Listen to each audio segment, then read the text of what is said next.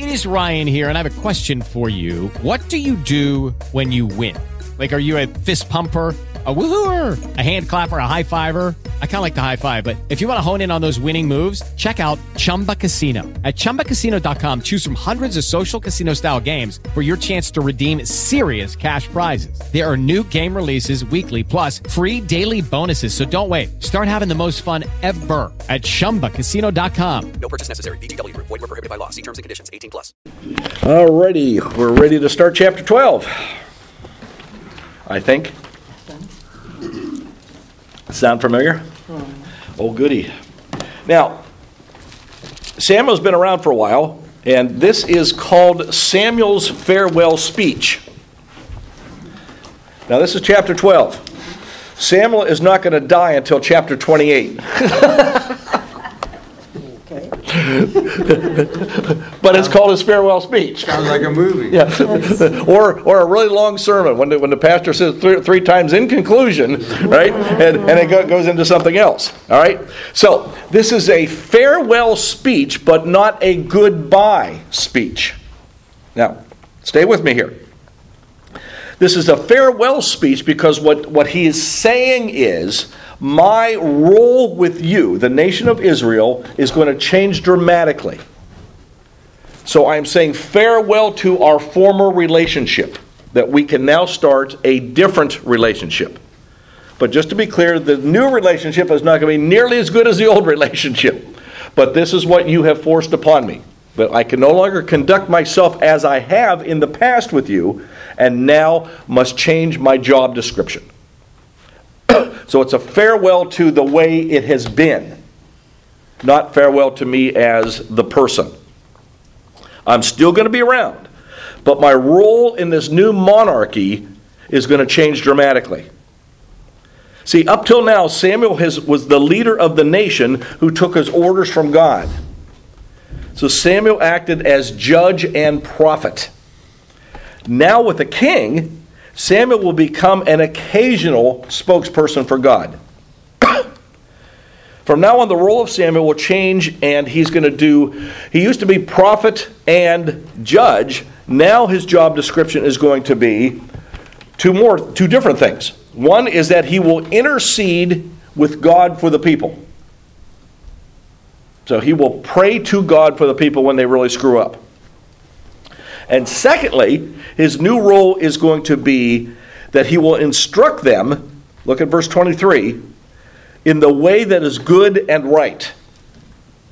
So he will help the people to understand what God wants, but he's not going to be the official spokesperson for God anymore, because the people have said, we do not want this. We will not listen anymore to this. Remember, Samuel was trying to help them make a decision with the king and everything, and they said, nope, you're stupid, we don't want any part of you. So God is pulling back, and now Samuel, by definition, must as well.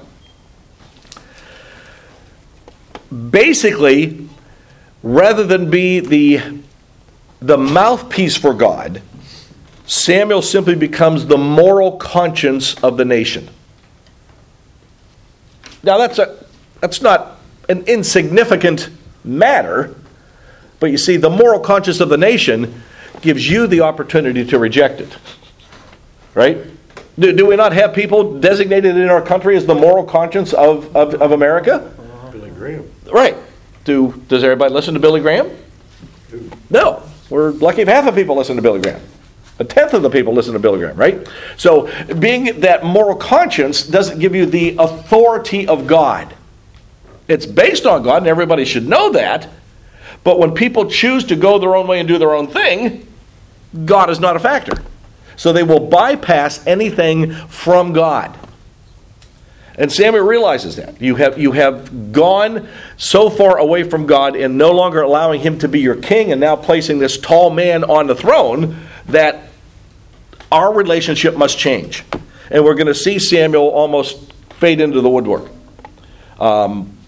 He won't have a whole lot of contact with the king or the nation from here on out. So my point is, Samuel's role is going to be vastly different than it has been up to this point. Now, the chapter begins with Samuel justifying himself before the people. Under his leadership, again, simply following what God told him to do, the nation was designed to be fair and equitable. That's what God wanted for the nation. And Samuel was leading the people to do that. Now Samuel is throwing down the gauntlet of challenge for the people that they will testify against him and say, pick some way that my leadership was wrong. That's what he's saying. Give me an example of something that I did wrong, of why you are now...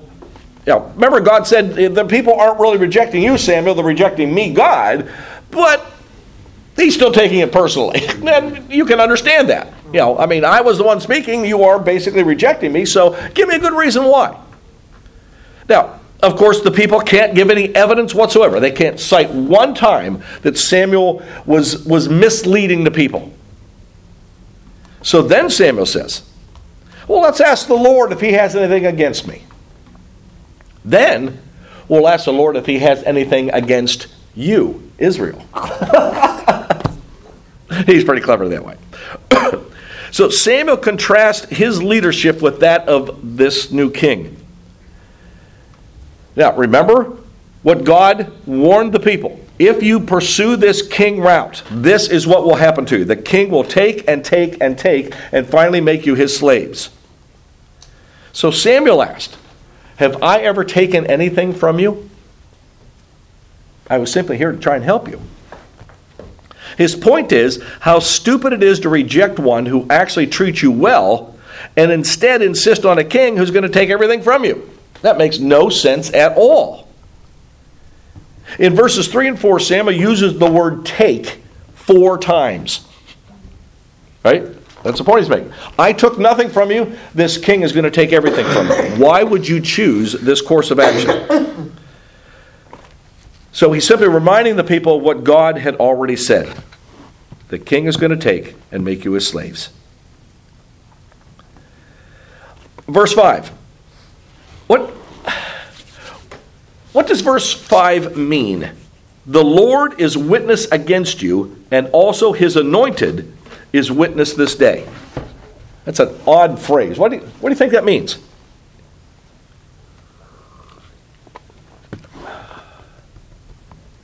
He uses the word witness twice. What does a witness do? Testifies about what? What they've seen. What they've seen, what their experience is, what they know to be the truth. Right? The Lord's a witness against their choice, their poor choice. Okay, so God saw what they did. Right. Yes. So now God is the witness on the stand against, first of all, Samuel says, hey, I'm ready to be on trial here. Let's put God on the stand and see if God has anything to say about me. But then God will also be the witness, the anointed. Samuel was the anointed of God, was the chosen one of God, the consecrated one of God who was designed for this specific task. Now remember, Saul was also anointed, consecrated for a specific task. The task of the king was to listen, to consult with God on everything, and make sure the people obey God. That's the only 2 things the king was supposed to do. Well, as we proceed here, we will see how Saul refuses to do either one of those. So the Lord sees all, and Samuel is sure that God will justify him in the end. Now again, if God does it back then, God will do the same with us today. So that in a situation in which you did do the right thing, and another person or even everybody thinks you did the wrong thing, God will make it clear sometime. It'll come around somewhere. So you have to be willing to wait for that. Now in verse 6, it does seem to be turning into a courtroom scene here. The Lord is the witness, and now Samuel intends to introduce evidence. Exhibit 3A is, so he's turning it into a courtroom. And the evidence he's presenting is the consistent history of how God has been trustworthy. That's it. So, in other words, if God has been trustworthy for all these hundreds and hundreds and hundreds of years, why would you think now God would stop doing that? But through it all, Samuel is vindicating himself. He's putting the blame where it needs to be put. The people were basically saying, well, Samuel's not doing a very good job. God's not doing a good job. We fire you. We will figure it out on our own. This is Samuel's way of saying and bringing it to their attention, nope, you guys have made some really bad decisions here. Look at verses 12 and 13. Samuel is saying, God has taken care of you since the beginning. He's been faithful and true. So why do you now demand a king to replace God? Your logic is completely irrational. Verse 13 in particular. Samuel is saying here, you have demanded and you have chosen. You asked for this king and you got him. God has given him to you. Again, this wasn't God's design, but knowing that the people were going to continue to demand it, he said, okay, fine, go ahead. But this will be the consequence. So don't come crying to me whenever it actually happens.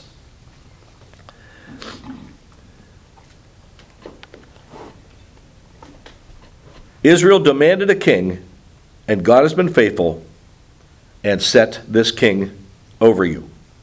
Keep in mind, Saul is the king that the people demanded, and God is simply giving them what they want.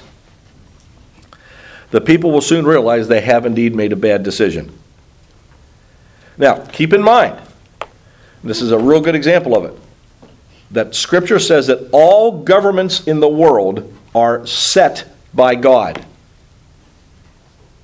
Now, it doesn't mean that God brought that person into power. What it's saying is God can use even a dictator.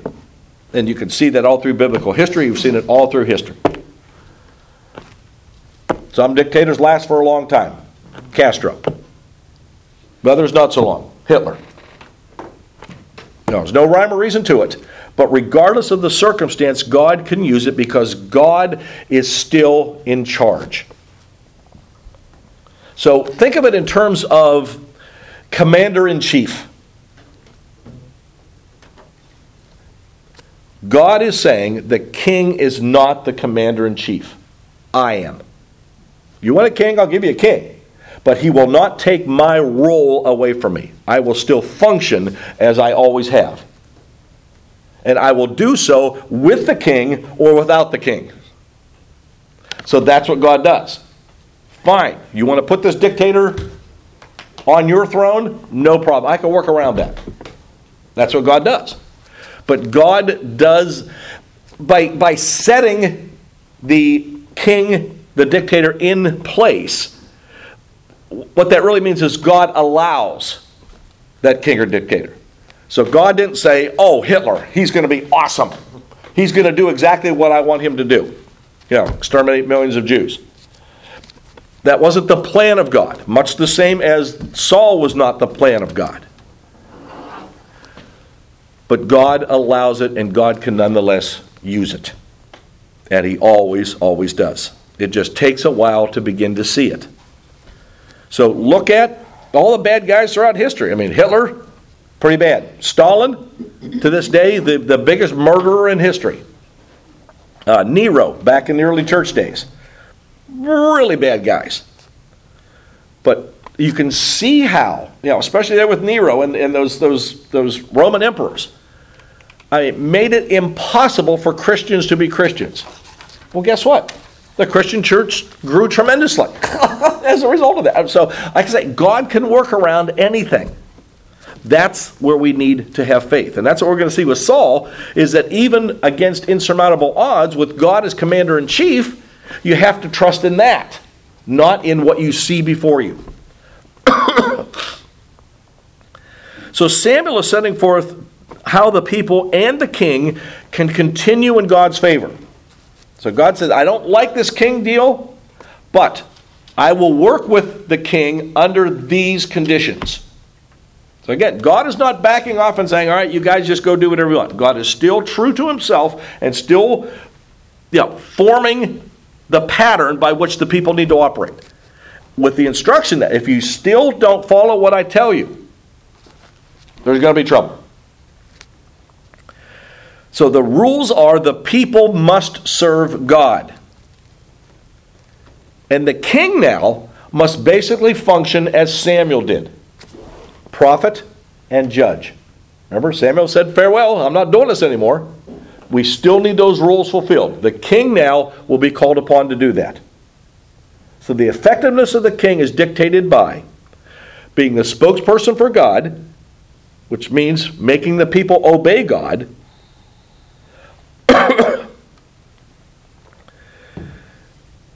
and serve God. The king's job is to make sure the people do that. That's how they will stay in the Lord's favor.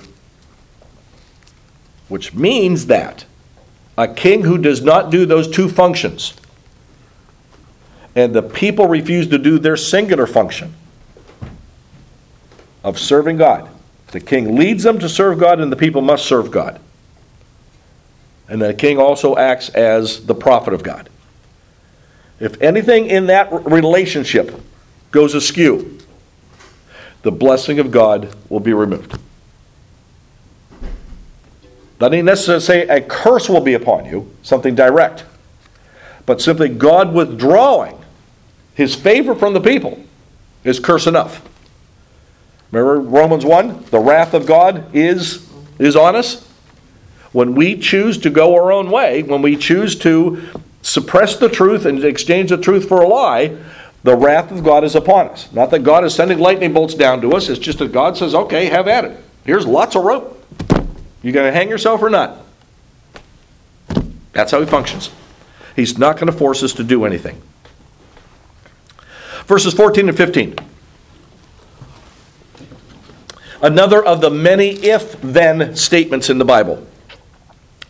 Since we must believe that God has indeed always been faithful and true, then we should have no problem trusting God with today. So Samuel is saying, if you, every one of you, has a healthy fear or respect for God, and as a result you devote yourself to obey and serve him alone, and you do not rebel or reject God, and if both everyone in the nation and this new king follows the Lord. See the then? Then, verse 16, just watch what God will do. So now, things have changed. Usually, God asks us to do one thing and gives us 5, 6, 10 back. This one now requires the people to do a whole bunch of things, and God says generically, I'll be doing a whole bunch of things. Nothing specific. So, look at the list. You have to have a healthy respect, a fear of God. 1. Number 2, you devote yourself to God. 3, you obey God. 4, you serve him alone. 5, you do not rebel or reject God. 6, the nation and the king must follow the Lord. Then, watch what God will do. Now that's not, well, I'll do 1 or 2 of those. That was 6 things. You must do all 6 to receive the favor of God. Look at verse 15. If you do not obey the Lord by rebelling again, God's hand will be against you, as you have seen God consistently act in previous generations with those who reject him. God's hand against you. Those are the same words used when the Philistines took the ark and placed it next to the god Dagon, and he toppled the statue over twice, right? The people realized the hand of God is against us. That's exactly what they said. Hands are pretty powerful, right? Isn't that what we use to punch people with? Right? When the hand of God is against you, you get a bloody nose, right? That's the imagery. So, again, this is not a passive God who is just going to go, pout because he has been rejected. But he's using this bad situation and reconfiguring. Basically still getting exactly the way it has always been, but now using different circumstances to get there. We have to use this king, so now the king will act as the prophet used to. Directing and demanding that the people obey and serve God, essentially. Make sure that they do that. If the king doesn't do that, then yes, my favor will be pulled and my hand will be against you. Verse 16. Even though you have rejected God, just watch this great thing the Lord is about to do. Verse 17. So, just so you know that you're demanding a king immediately means that you have rejected God, I will ask God to send thunder and rain. Now, they mentioned the wheat harvest. The Bible's full of just subtle clues. In Israel, the wheat harvest is in May and June. May and June, it never rains. Ever. I mean, it is a meteorologically anomaly if it ever rains in the month of May and June. This is the time that Samuel says God will make it rain. And just make sure you understand, he'll make it thunder as well. And sure enough, Samuel asked God to do it, and it happens immediately. The people realize that God really is in control. That would get your attention. It would be like snow in July, right? That never, ever happens. But God can do it. And the people realize that. Samuel is telling the people that they have gotten themselves into this predicament, but with God there is still hope. Obey God from this day forth, and you will be blessed. So you see, what Samuel is saying is, everything has changed, and nothing has changed. You have tried to change everything, but in fact, God is still operating the exact same way he always has. By your stupidity, by your impracticality, by your being childish, that still does not change God. God is still going to get what God always gets. And God is flexible enough just to use a different program to get it. So rather than a prophet, we have a king. But the king's role is to be exactly like the prophet. Right? So God is still going to get what God wants, regardless. God is treating you now as he always has, Samuel is saying. Even though we moved from a theocracy, God-led government, to a monarchy, the rules are still the same. God will bless you if you obey him. That's always been. Nothing new here. But if you choose to reject God, whether it is a nation under God's rule or if you are under a king, that makes no difference. Right? The rule has always been the same. Now, yes, there is a new political structure. But if you look over the history of the Israelites, God has always treated disobedience the exact same way. So with these new rules now, that are really the old rules, God is saying, this is how I will interact with my people. And as you look at God interacting with his people, that hasn't changed one bit. It's exactly the same. Basically, God is saying, if you're willing to work with me, I would love to work with you. But I'm not going to force you to work with me. Obey and serve God regardless of government, and you will be blessed. So that's why the government you have does not matter with your faith. Harken back to Daniel, Shadrach, Meshach, and Abednego. Terrible dictator, awful person, actually had the Jews as slaves in his country. Could not get any worse. Now, they were the only ones doing it, but it can be done. It's not difficult. It's the personal choice we make. So we can't blame the government for our bad faith. We can't blame any circumstance. See, that's the universal with God. So it doesn't matter what your family history is. It doesn't matter what government you have. All the excuses we use of why we are this way all fall by the wayside with God.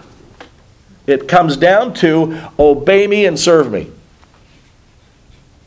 I don't care if somebody's holding a gun to your head. Obey me and serve me.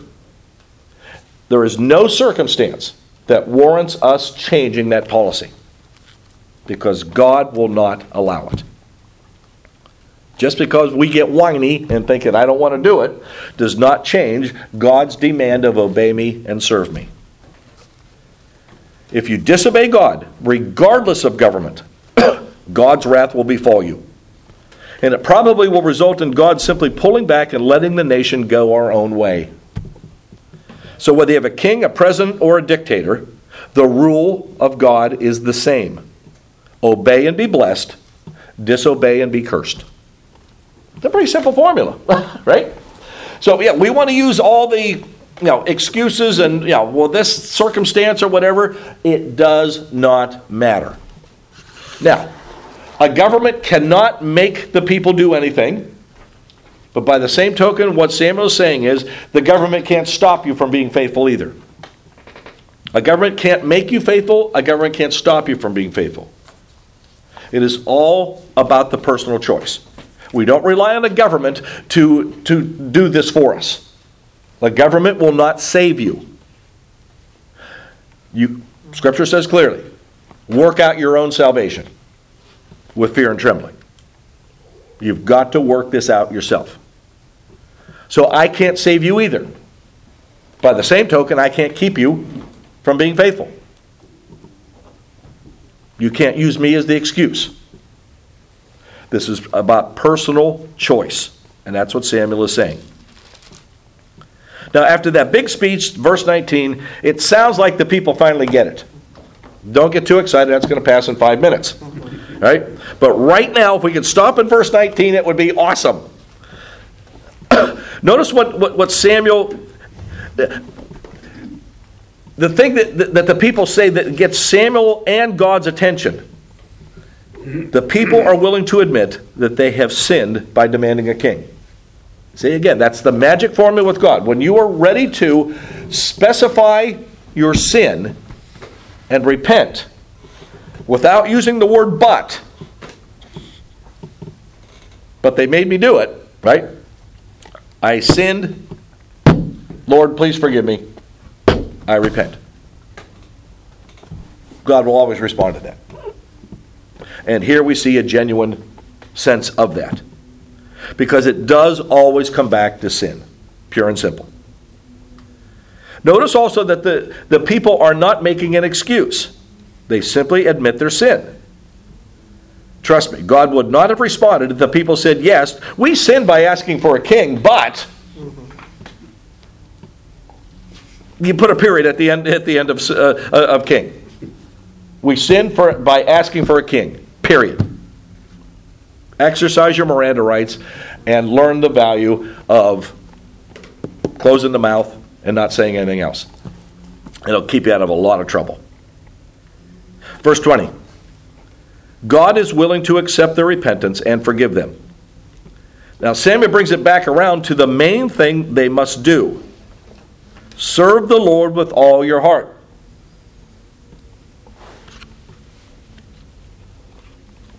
He keeps harping on that because that is the absolutely most important function of the people. Serve God. Now, you serve God in 1,000 different ways. But again, I will remind you, what we do Sunday morning is called a worship service. Deliberately. Worshiping God is the most important way we serve God. Well, how am I serving God?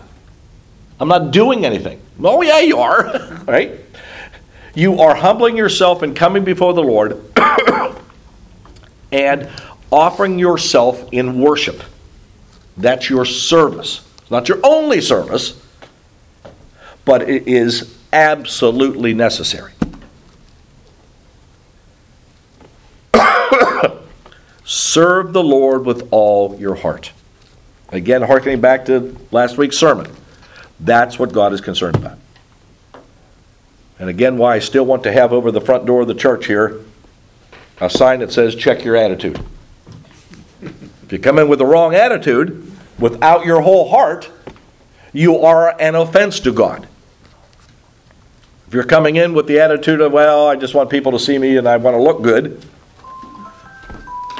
or a politician who appears in a church just to be reelected so people see him or her, as a holy person for a week or two before the election, it doesn't work very well. God knows that. He knows your heart. So why put on airs? So that's why when Jesus had such a problem with the Pharisees, because they had these formal, typed up prayers. Oh, thou Lord God Almighty, and then you read it like Shakespeare, right? Jesus, that's useless. You pray from the heart. He says, that guy prayed for 15 minutes and said nothing. Look at this guy over here. Can't even lift his head to heaven. Hangs his head and says, Lord, forgive me for I'm a sinner. Jesus says, that guy gets it, right? That's a whole heart experience. So it's not the formal words we use to get God's attention and impress God with how smart we are. It's a simple heart experience of our heart reaching out to the heart of God.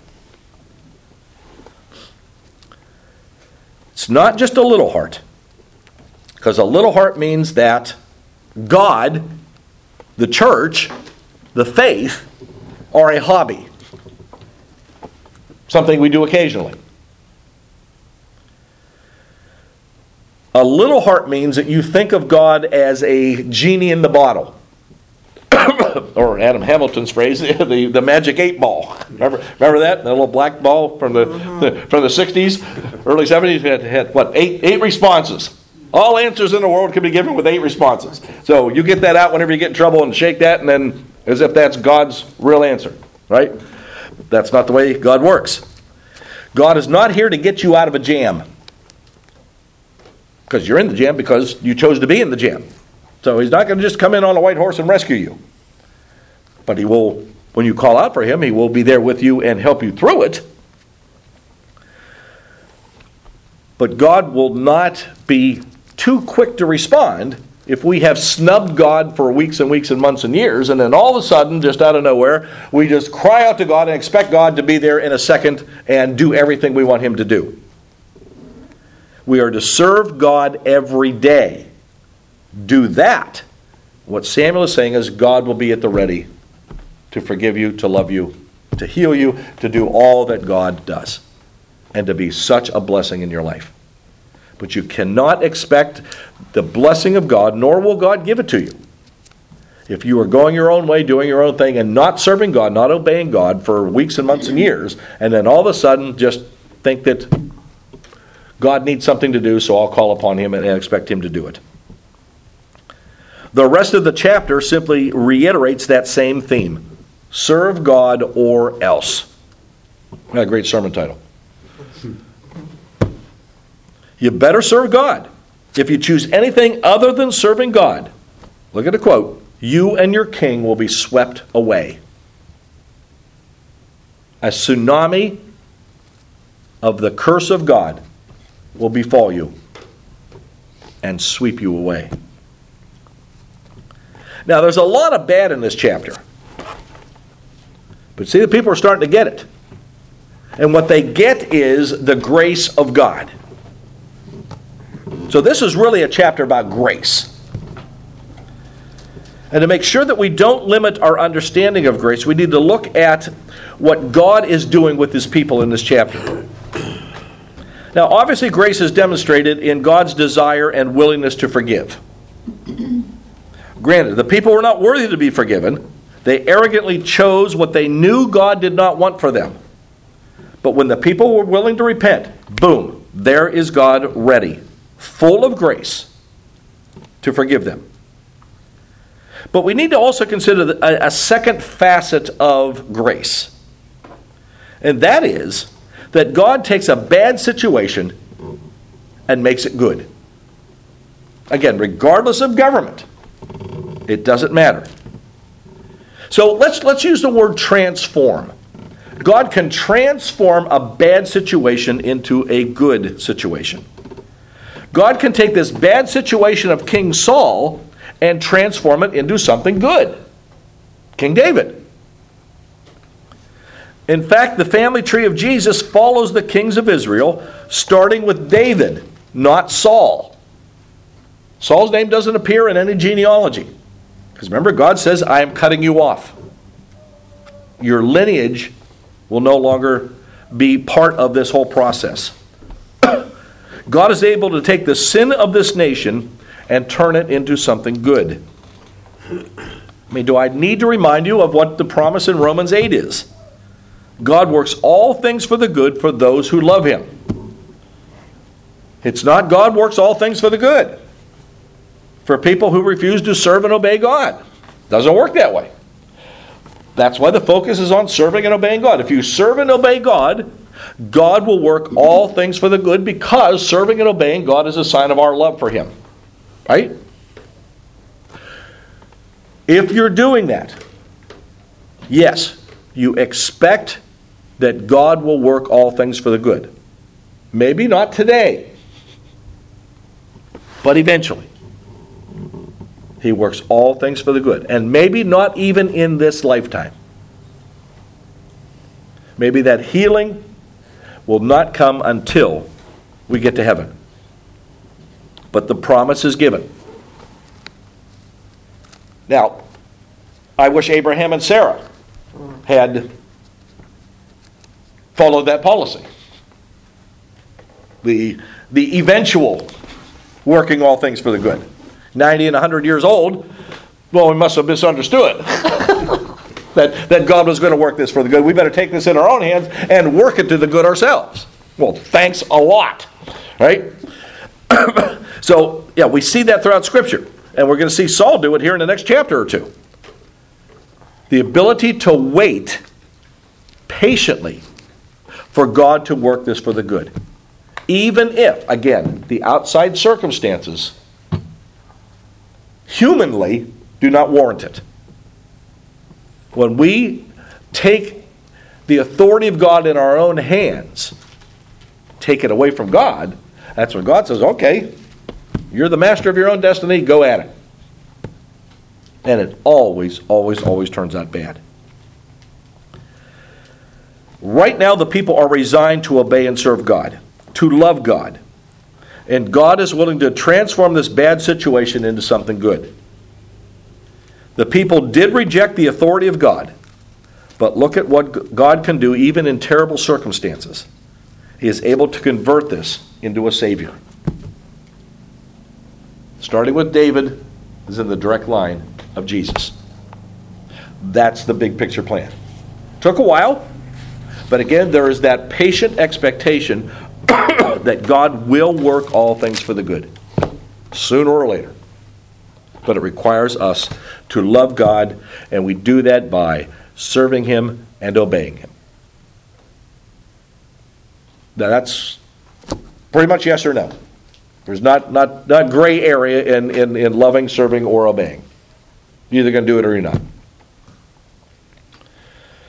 Now, we can't expect others to do it until we ourselves are doing it. So we have to make sure we understand this. We have to make sure that our lives are demonstrating this on a day-to-day basis. And if we are showing that to others, that will make an impact on people who are not here yet.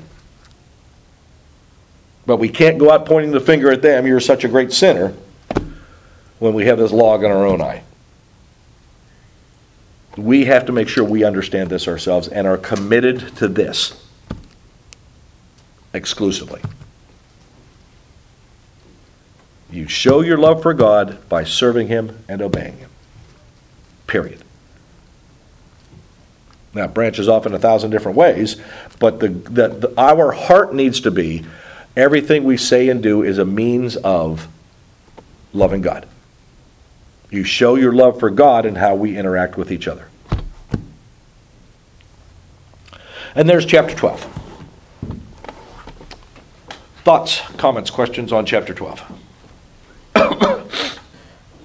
I have one. Shoot. You said that if you come to church and you're not where you need to be, it's offensive to God. A lot of times, when I hit the church door on Sunday, I'm not where I need to be. I've got a lot on my mind or whatever. But then, when I come in and somebody hugs me or after a thing, then I get. So, am I offending him by coming? I mean, I'm different when I walk through the door, and then when I leave, I'm different. That's great. No, that's it, again the transforming. There needs to be a change. So yes, so if you're that way out there when you get in here, and what you're doing is you're doing the right thing. You're allowing God, the Holy Spirit, to transform you. Now, if you came in and were completely resistant and reluctant to be changed, God would have a problem with that, because So then you're just here for the show.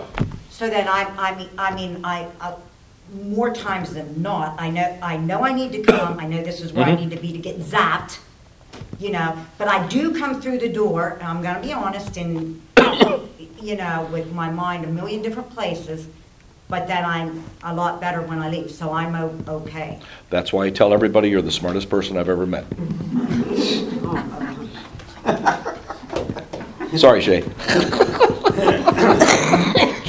No, seriously. Go ahead. I was just going to say, your basic attitude is to be here.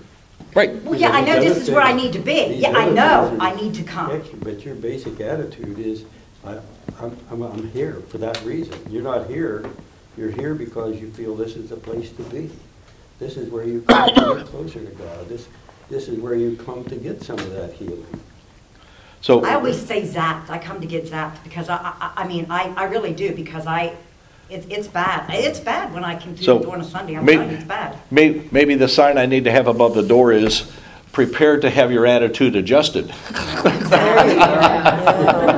Right? Well, maybe. Yeah, maybe, because... it is supposed to do that, yes.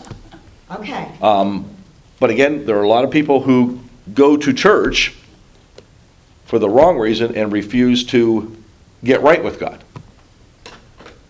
But again, you see the heart, though, in what you just said? My heart is reaching out to God, knowing that God can take my junk and turn it into something good, can transform it into something good. And you allow that to happen. Okay. That's perfect. So yeah, but you're looking to God to do that, you see. The problem would be, God, I don't think you can do it, therefore I will work with myself till I get it right. I won't come to church until I get it right myself. Okay. Well, that's probably never going to happen, right? Right. And there you are, refusing God your entire life, you see. So yes, let us work with you. I'll start meeting you at the door of the ball bat. How's that?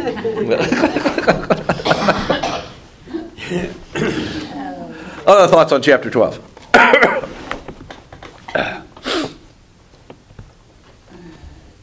I think what was the time from chapter 11 to chapter 12?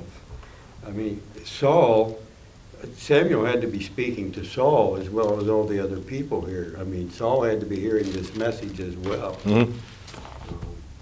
So there wasn't much time between chapter 11 No, it's just one continuous story, yeah. Continuing on. Yep.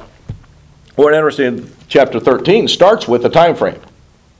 Gives you the calendar that, so we're still at the early part of Saul being king, and he's king for 42 years. Oh, jeez. Like I said, sometimes God lets you on the throne for a while, right? But he can still work with that. Again, David's next. So we just got to wait for David to be born. David's not even born yet, right? So it's all part of the plan of God.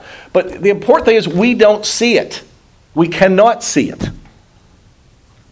All the more reason that we need to trust God who does see it, right? So our lack of faith is basically saying to God, I don't trust you with what I don't know or I can't hold my grubby hands onto. That doesn't sound right, does it? So faith means that we do trust God with what we don't know, with what we don't understand, with what we can't hold and manipulate and control ourselves. I trust you, God, with that. But if we have a relationship with God, we can fall back on something. Down here in 24, be sure to fear the Lord and serve Him faithfully with all your heart. Consider what great things He has done for you. Yeah. Go back in your life. Right. Go back and remember. Recall what He has done for you. Yep. And your list is very, very long whenever Should you be. really sit down and consider it. So we do have something that can, no, it's not like a cup that I can hang on to. Right. But it's experiences and it's great things that have happened that we do have something to hold on to. But that still impinges on the heart. If you have a hard heart like Pharaoh, you will not consider that. No, you won't have things. You will say that, I want this to be all about me. And so the first step is, we keep seeing it in Scripture, is that humbling, to humble yourself before the Lord, and then, because humbling means that, okay, God, I need you. And once God hears that, that's when God really kicks in and starts blessing. But until we do that, big trouble. Right? So yes, He is right there available, and yes, we have the memory of all that God has done, and the Holy Spirit will reveal that to us, but again, only if our heart's in the right place. So if, like Reagan said, if I'm willing to be molded and shaped, transformed, God will love to do that. But if we are arrogant and hard of heart and resistant, that just simply is not going to happen. Any other thoughts on chapter 12? All right, chapter 13. So again, interestingly, Saul begins his reign at age 30. And again, in this culture, you have to be 30 years old to have any sense of wisdom. Jesus had to wait till he was 30 to start his ministry. They would not have listened to them. God himself they would not have listened to if he was not 30 years old. That's just the way it is. Sometimes it seems like they live a long, long life, and then other times it seems like how could they have with the way they lived? The vast majority did not live. And that's why 30 was the magic number. If you can live to be 30, you've got to be pretty smart, and we will listen to you. Because literally most people died before that. Remember God cursing Eli? No one in your family will ever live beyond the prime of life. Right. Which, the average life expectancy was 40 years. They're dying at 20, 25 years of age. It was really different, I guess, is what I'm trying to say. It's kind of hard to wrap your mind around. We're used to, 80 years old now is the norm, for age expectancy. But, that's like double what it was back then. But there were exceptions to the rule. I mean, obviously, Saul lived to be 72. Extraordinary. Well, Abraham and Sarah were much older. Right. But that was, way back. There seemed to be a definite downturn of age. Certainly immediately after the flood, they were living hundreds and hundreds and hundreds of years. And they walked out of the ark, and God says, I can only stand you people for 120 years. That's it. So he put a cap of 120 years. So, but 72 is pretty high up the scale, So he's going to be king for 42 years. Now, look at the section there in verses 3 through 12. Because what we're talking about here is God's patience. Now, biblical patience means that when God says to wait, no matter what the circumstance, you had better wait. Abraham and Sarah, right? So here we see that same attitude. Things look bad, and from our human standpoint, if you were at that battle, you'd have looked at that, and soldiers are deserting you and everything. Every minute you wait, more soldiers leave. On paper, what Saul did looks like a really good decision. a good military move, right? We can't postpone this any longer. But you see, it disregarded the fact that God is the commander-in-chief. God has information, Saul, that you are not aware of. Therefore, you cannot make a decision based on incomplete information. It would be foolish to do so. But Saul does nonetheless.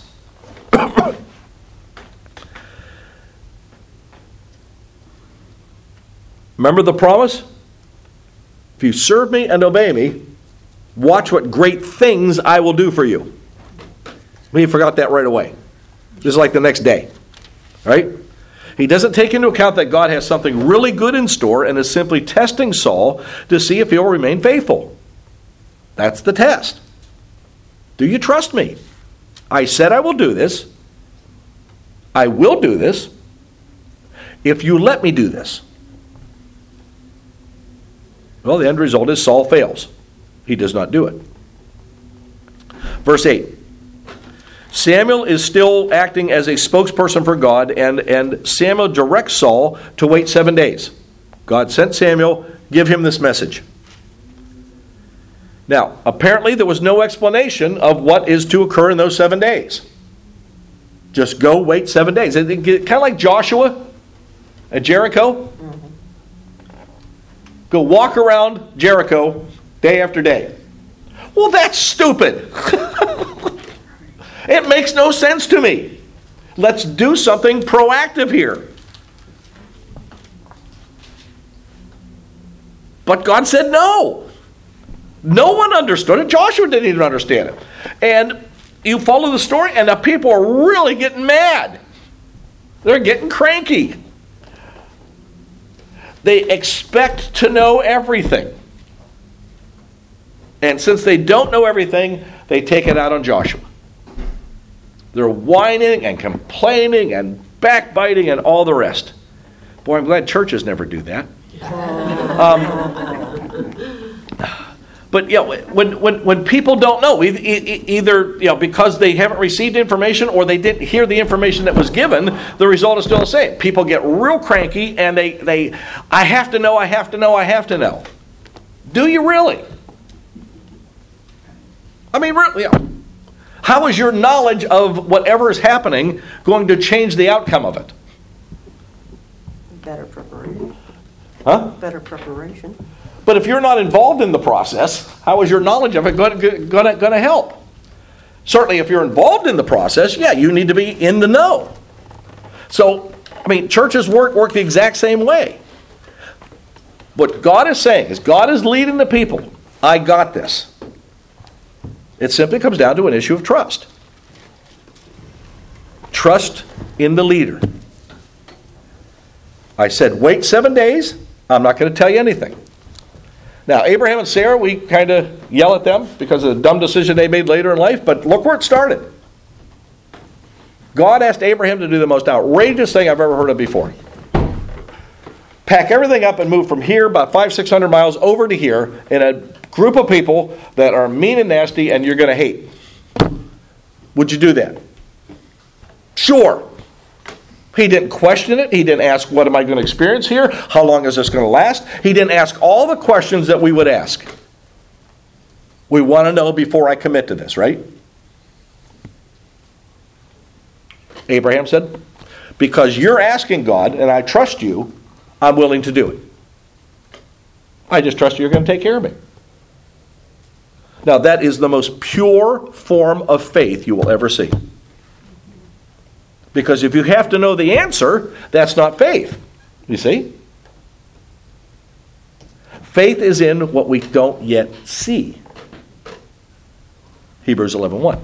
Right?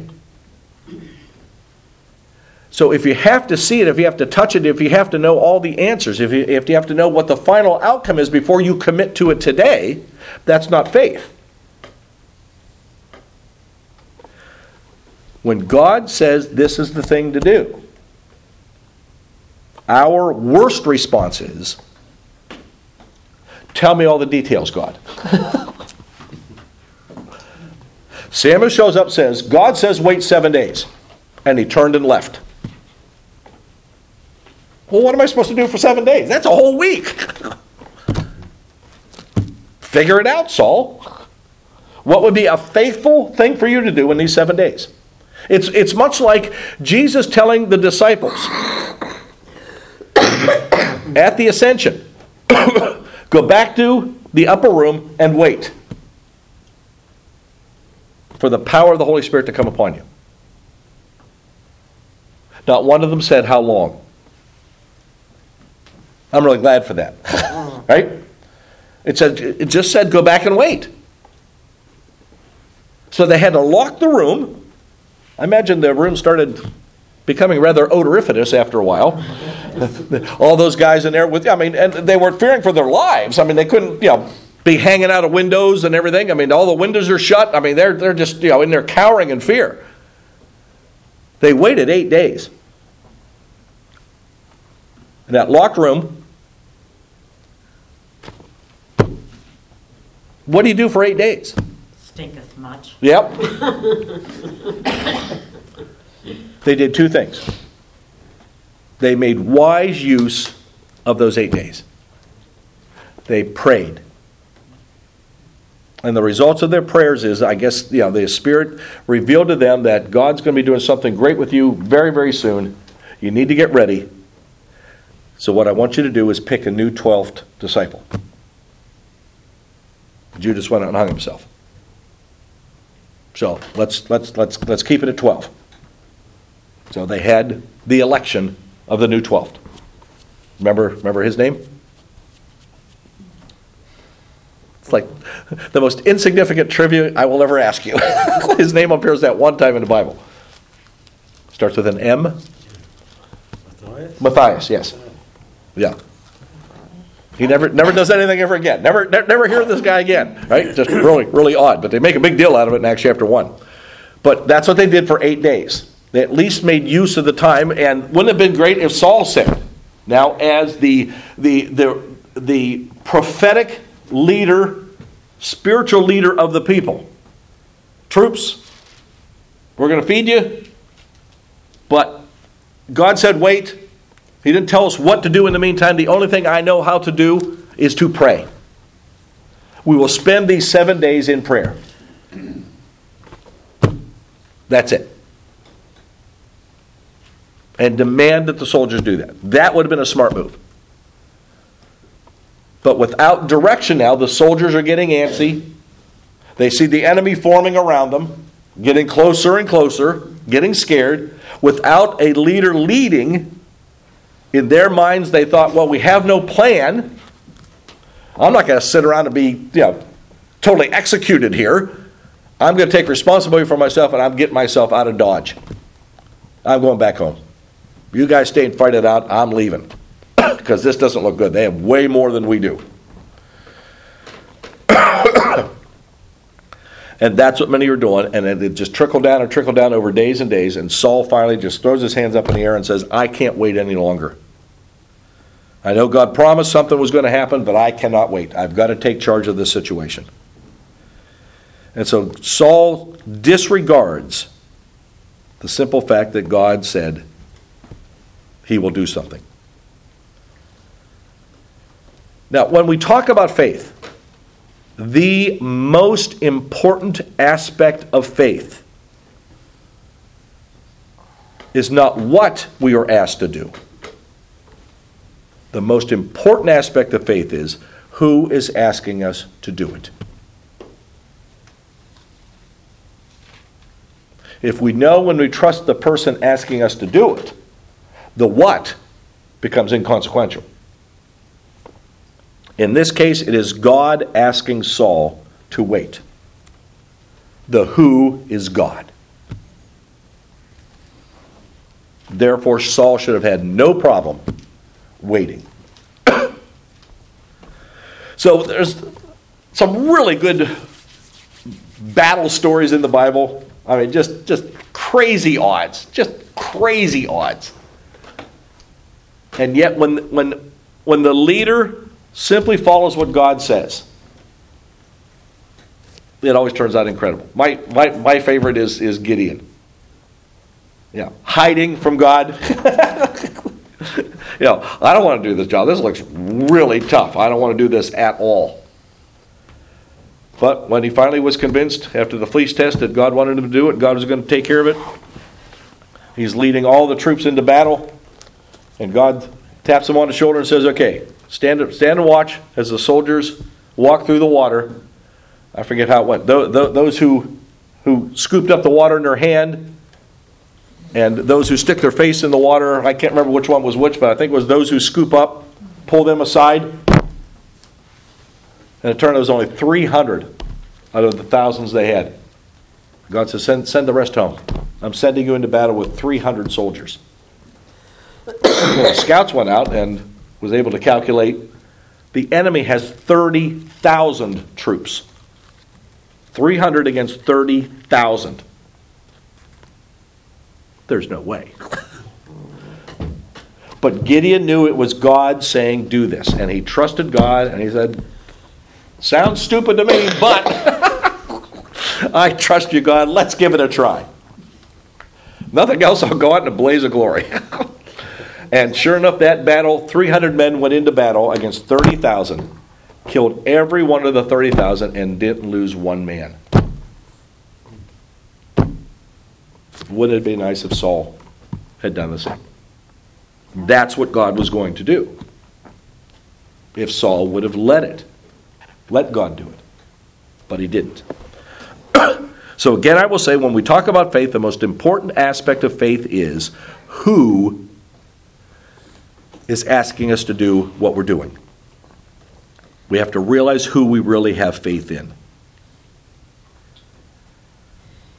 Is it a lack of faith if you second guess yourself? In other words, you're not sure of the message you got,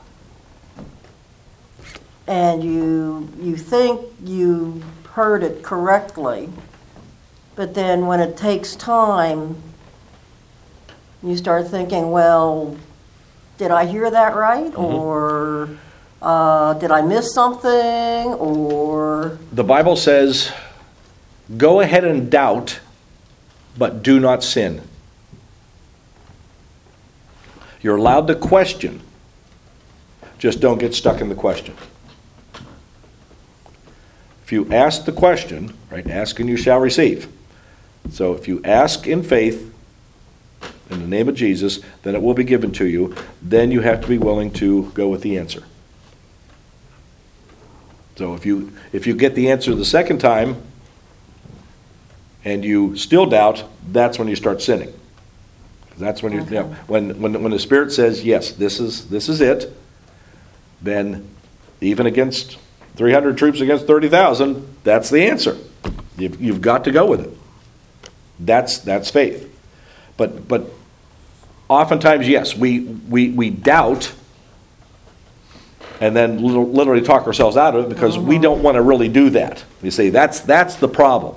And that's why doubt becomes sin, is that doubt gives you the out with God. If I question this long enough, I'll be able to convince myself I really don't want to do that after all. And I'll rationalize and come up with excuses of why I shouldn't do what I really know in my heart of hearts God wants me to do. Yeah. Okay. Yep. Go in doubt. Just not for very long. How do you know that your wants and needs don't enter into it? You know, like you didn't hear it, but because you want it, you think you hear it. You know what I mean? Sure. That's where that whole heart comes into play. So you will have a tendency to will it to happen to process that way if you haven't already been loving God, serving God, and obeying God. Okay. Right? But if you have been loving God, serving God, and obeying God, that's going to be a whole lot more clear.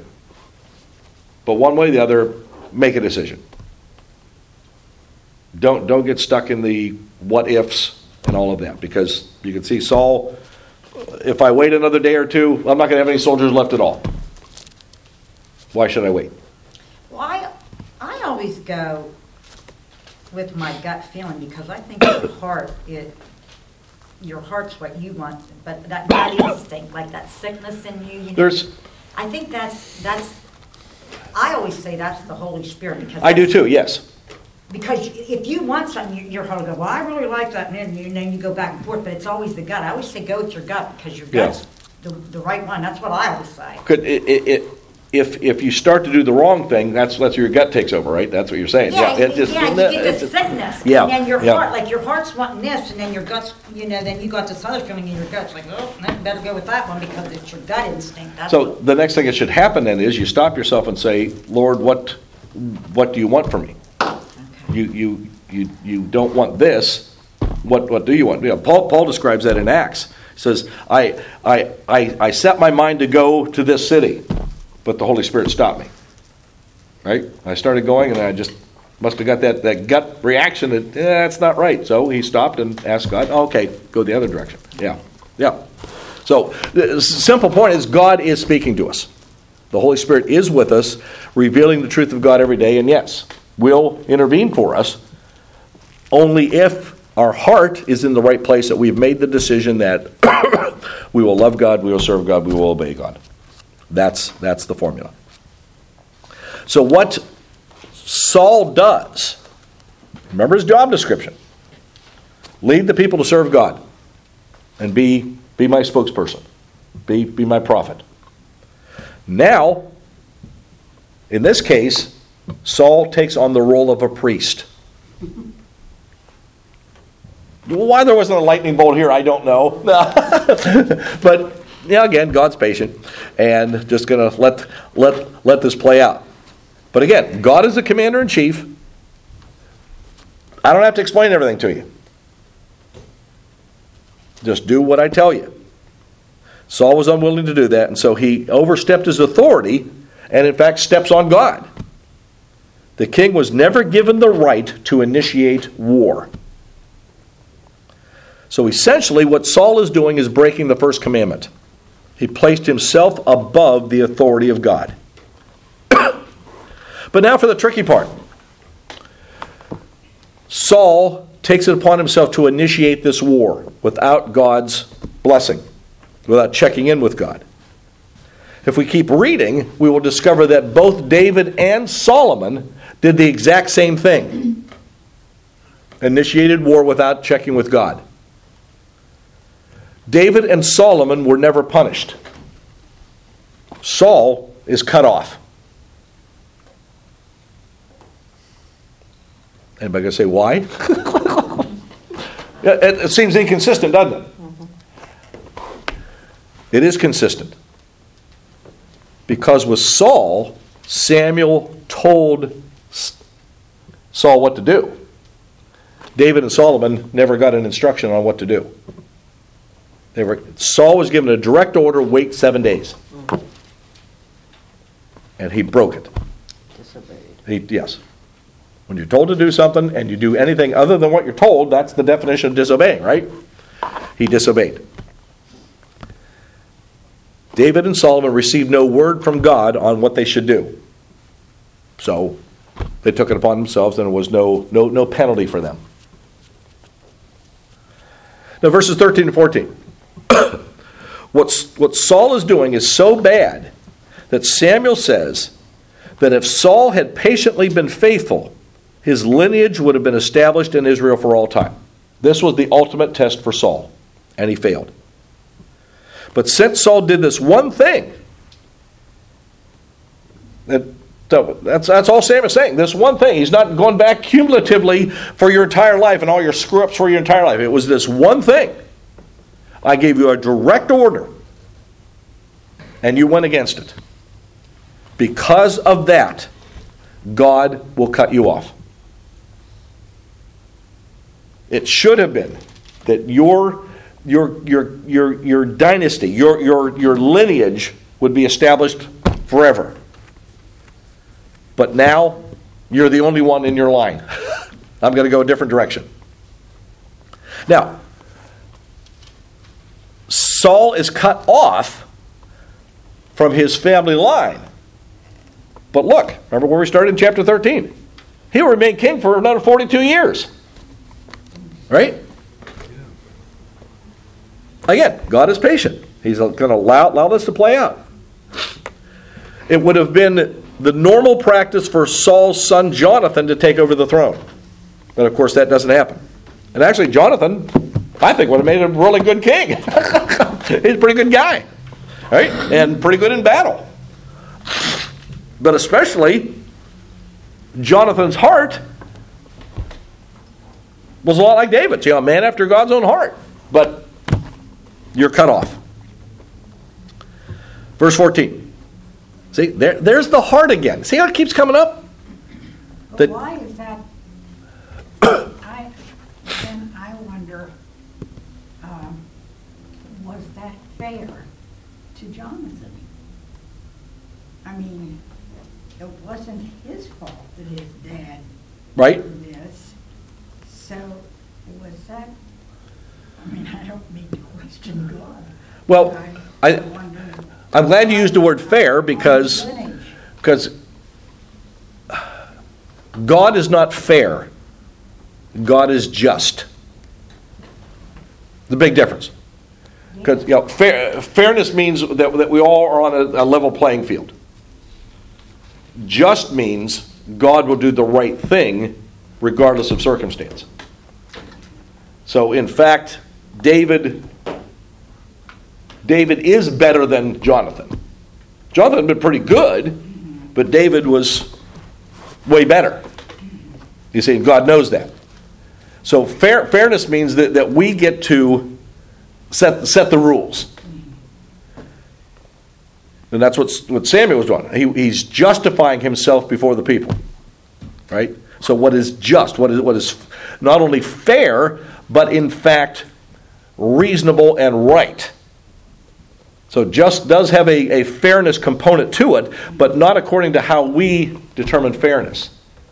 So if God is fair, what he's saying is, I get to do whatever I want, I am God.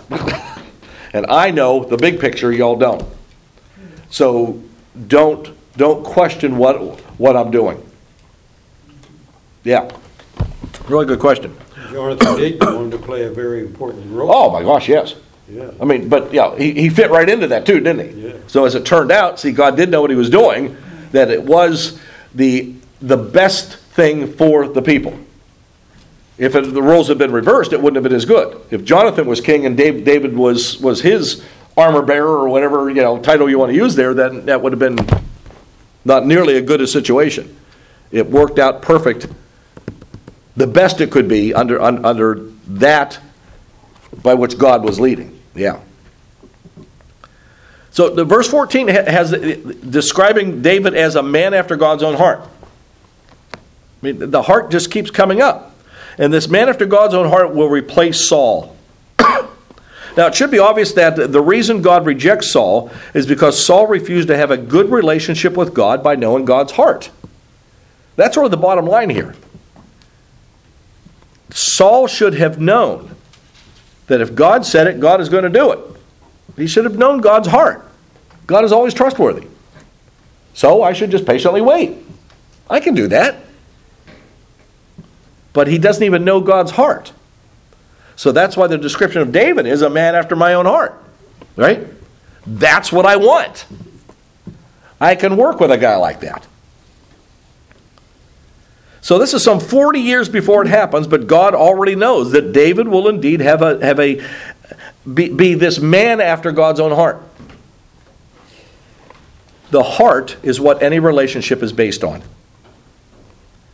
Now, as I talked last week, in the Hebrew understanding of heart, that's where your will is. That's where you make your choices. That's where you process information and have to make the decision, am I going this way or am I going that? So a man after God's heart is the person whose will and choice is always directed to what God wants first. But again, it requires you to know God. It requires you to be in a relationship with Jesus. So it should seem clear now that is exactly the point of Saul's failure. It's not so much that he took on that priestly role. It's only about that he doesn't know God well enough to know what God demanded in that situation. Another way to put it is the person who is like-minded with God. If you don't like heart, then use the mind, right? A like-mindedness. Do you think God wants the same kind of heart from us today? Right?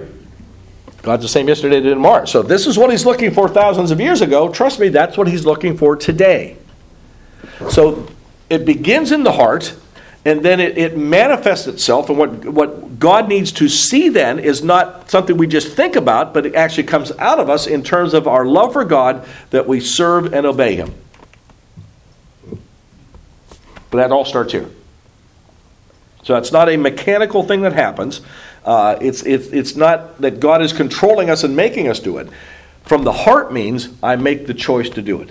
I know this is what God wants me to do, and I willfully choose to do that. That's what God is looking for. And again, that's why we will be elevated above angels in heaven. They are programmed to do what they do. We have made the choice. Therefore, we will become greater in the end. Verse 15. Yep, only 600 soldiers left. This doesn't look good. Verse 22. Not one of these soldiers has a sword or spear they can take into battle against the Philistines. Now, did that not strike you as the most crazy military strategy you've ever seen? But you have to understand what happened. Other books of the Bible tell us the story. During this time, the Philistines there's so many of them. There's so many more of them than of the Israelites, that they could afford to send in guerrilla terrorist small bands into Israel and just blow a building up, or just selective terrorism. Now, we've been saying all along the Philistines aren't that bright. They came up with one of the best military strategies I've ever seen. For a period of time leading up to this battle, they sent in these terrorist groups with one mission: kill all the Israelite blacksmiths. Don't get ahead of me. So it should strike you odd that now we have to farm out our sharpening of swords. And actually, any what's the term for the science of metal? Metallurgy. I was going to say meteorology. That's not right. Yeah, metallurgy. So no one knows how to do this now in the entire nation of Israel. So what do? Well, you got to send it out. Just like if your vacuum cleaner breaks, you don't know how to fix it, you got to send it out. Now you're at the mercy of the repair guy, right? Do the Philistines have any incentive to sharpen your swords and get them back to you in a timely manner? Right? If you took your sword in today and say, I really need this back by Friday because we're going to battle. With you. Yes, with you. Do you think that guy is going to, when you show up Friday and say, well, it's time for battle, I need my sword, do you think he's going to say, oh yeah, here, it only cost you $3? Mm-hmm. He's going to come up with some excuse. Oh, sorry, things happened this week and I just couldn't get it done. So 600 soldiers, first of all, there's not even enough to do anything with against the thousands of the enemy. And besides that, you have no weapons. It's really comical. But again, even with these bad odds, just wait and see what God can do. And there goes chapter 13. And probably a good place for us to stop.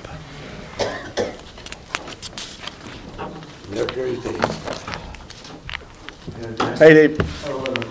You bet. Glad you're here. Timed it just right.